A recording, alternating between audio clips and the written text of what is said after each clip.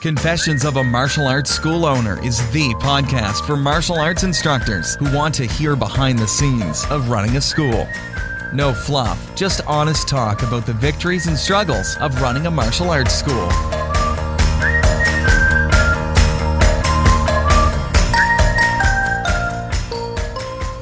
Now, here's your host, Zach Hayden. Welcome to Confessions of a Martial Arts School Owner, episode number 6.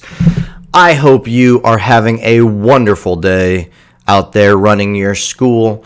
Today, I want to spend a little bit of time talking about my communication strategy with my students, what I'm currently doing, and also where I think I'm probably lacking a little bit, because this podcast is all about not just telling you what I'm doing, but also being honest and saying, hey, here's where I might need to be working on things.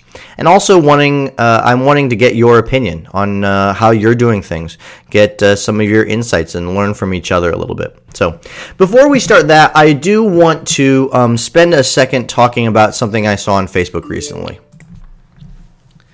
It has been announced on Facebook in lots of areas that the ATA lost a great instructor recently. Master Olford passed away.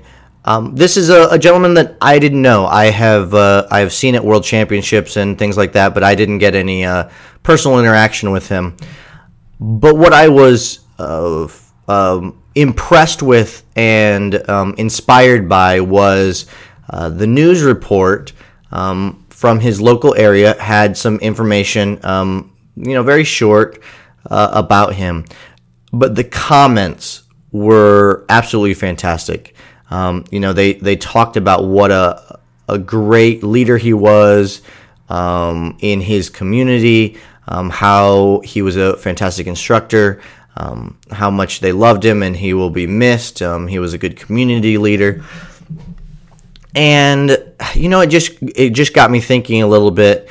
I go back and forth a lot, and you might have heard this in my other episodes, with, how well I'm doing as a martial arts instructor. There's a lot of times a lot put on how many students you have and what your income is and things like that. And I've talked about that in my school struggles, episode number 3. And it's encouraging and a good reminder to see what an impact we have on people's lives if we're doing our jobs properly as martial arts instructors, whether we're making a ton of money or whether we're influencing, hundreds and hundreds of students. What matters is the impact we make on each person. And, obviously Master Olford was making a huge impact on the people that he was involved with, and I find that encouraging and something that I need to remember that's one of the main points behind this whole thing, that we are changing lives, that's what we're doing. Obviously we have to stay in business to do that, and it could be better to affect even more lives. But the why of what we're doing in trying to influence people's lives and those individuals, I think, is what we need to keep in mind. And it was great to see that he was loved by his community so much. So I just want to bring that up real fast. I think that's a good reminder for all of us as school owners. Sometimes we get so bogged down with doing the business stuff that we certainly need to do, and we need to do well, and we need to pay attention to. But it's also important that we remember, what people are going to think about us when we pass away. And hopefully it's more about what an impact we had on their lives than what a great business I ran. I would like both, of course, but, making that impact. So that's my first thought today. Let's transition into talking about communication strategy with students. Like I've said before, I don't have a giant school. Right now I'm hovering right around 80 weekly active individuals, that come every single week. which is down from obviously what I want. But even with that many, communication is one of those things that you can tell a student one way 1,000 times and they won't remember, or talk to your parents. So let me give you a little rundown of what I'm doing at my school, some of which I feel that I'm doing really well, and some of which, I need some work on. So first of all, I'm very heavy into email communication. I think this is a great way to pass on information.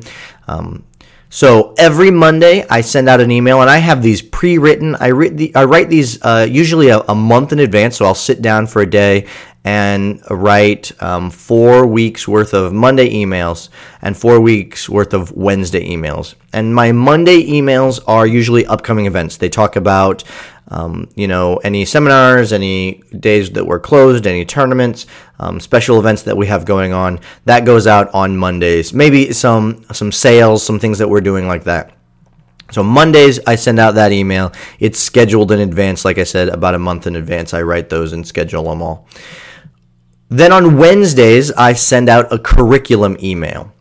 And this goes right along with what we're working on each week in our classes. So I have a lot of our curriculum broken down into combinations for our forms, and that's the major thing that I'm sending out each week, letting them know when our stripe tests are and things like that.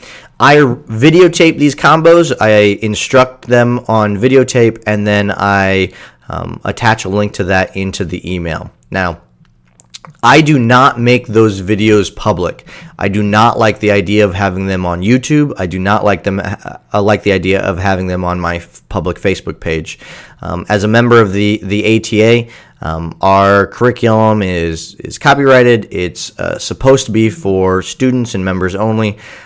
I want that. I don't like the idea of people just getting on YouTube and searching a form and watching that. I don't get to control the quality of what they see. I don't get to control the information. I think it cheapens our system, our Songam style a little bit by just having it available anywhere. That's my own personal opinion. I think it's better if they're learning it from me. And there's no reason that I can't, that any of us school owners can't make video out there of ourselves and post it in a way that keeps it for our students only. And that's what I do. You can do unlisted YouTube videos. You can do lots of other things. I have a software package that I use to host those and send out the links via email. So Wednesdays, I have a curriculum email that goes out every week. At other times, I might send sporadic emails that will help students, give them upcoming events and stuff. Actually, I have recently instituted 2 other email series that I have. So I have written a new student series. It's about 6 emails talking about things like uniforms, stripe testing, the things that new students need to know. And those are scheduled to go out on Fridays. When a new student enrolls in our school, I sign them up for that series, and every Friday for a month to 2 months, they get an email about those things to help indoctrinate them into our system. And I also have a Friday email series for leadership students that goes over our leadership curriculum. So just our leadership students get what we're working on each week in their email as well. So for a lot of our students, they're getting an email from me on Monday and Wednesday and Friday. I find email is useful. I live by email. It is the absolute best way to contact me and get a hold of me. But I do also find that in my community, I actually live in an area where there are some people who do not have home internet. I know that is crazy, and I still have some students whose families do not have smartphones. I know it feels like I'm living in a third world country sometimes. I think that's crazy, but that's the case. So, I can go in and look at my email open rates and see that not everybody is getting everything. I would like that to, increase, and I keep telling students to make sure they're checking their emails and stuff, so the adoption rate of students looking at those continues to go up. Another way I communicate with my students is a private Facebook group. I have a Facebook group that is just for my students, and in there I put upcoming events. I put just random inspirational pictures and quotes. I put sales that we're doing, when the school's closed, things like that. I do a lot of information in there. I don't do much of the curriculum, post most of the curriculum stuff in there. But I do upcoming events and stuff in there, and that's a great place for students to contact me and stuff as well. Also, fast things, letting a student know what a great job they did or things like that is a great things for Facebook group as well. Some rapport building, some communication, or some conversations can take place in there that are harder to take place when you're using email. So that's kind of the second mode of communication that I use. Last is, I should say there's two more. Both take place at the school. And one would be our announcements board at the school, which this is, I assume, is probably the case for most of us who run schools. You can post something on the announcements board. Someone can walk by it 4,000 times, and they'll still say, "What? I didn't know we were doing that," when the thing happens. I don't know what it is about people that is how they work, that they don't look at these boards, but that's the case. But I still put it up there anyways. Usually our big upcoming events, things specifically for this week, like no class Saturday because of Memorial Day or whatever it might be. I put that on the announcements board. Finally, is announcements in class, making sure that we tell students what's going on in the class. It's always, you always got to be telling kids, students and people what's going on in person as well. And you can tell them, and it seems that, the next day they come in and they're like, "I didn't know we were supposed to do that." So I feel like I communicate over and over and over and over with these things, and yet people don't get them for some reason. And I don't know why that is. I think if anyone's figured that out, please let me know. I think it's probably just that's the way humans work, and I think there's a percentage of people that will just never really get it. Could be wrong. So the area I think that I could use the most work on is the area of parent communication, talking directly to parents, inviting parents directly to events. That's where I lack the most in communicating. Digital, I'm fantastic. In class, I'm pretty good. One-on-one with parents, I'm not as good at. It's just something I've always struggled with. I am a natural with kids and adults. I don't have such a natural skill with, and it forces me to get outside my comfort zone a little bit. And that's something that I'm working on, and it's also something that I'm doing some staff training around. And soon, in one of our future episodes, I'm going to talk to you all about how I'm training my staff, and I would love your input on what you're doing as well. So that's my communication strategy. I want to invite you to join the conversation on your communications. How are you communicating with your students? What are you finding is most effective? I didn't mention earlier that I also usually print out flyers and things for different events as well, and hand those out. I would love to know what your communication strategy is, what you find most effective, how you keep your students informed. And we do that discussion about these episodes in a private Facebook group that you can come and join. What you need to do is text the word confessions.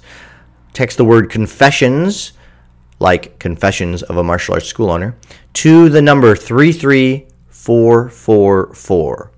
So text the word confessions to 33444, and that will send you an email. It'll ask for your email and then send you an email inviting you to our private Facebook group where you can give your opinions, tell me what I'm doing wrong, what you're doing successfully, what you think you want to change about yours communication strategy from what you've heard from me. We just want to kind of continue the conversation and make sure we're learning from each other. So that's this week's episode of Confessions of a Martial Arts School Owner. Make sure you rate and review this podcast on iTunes. I would really appreciate that. And share it with any of your school owner friends if you find it useful. Until next time, make sure you're out there striving for excellence.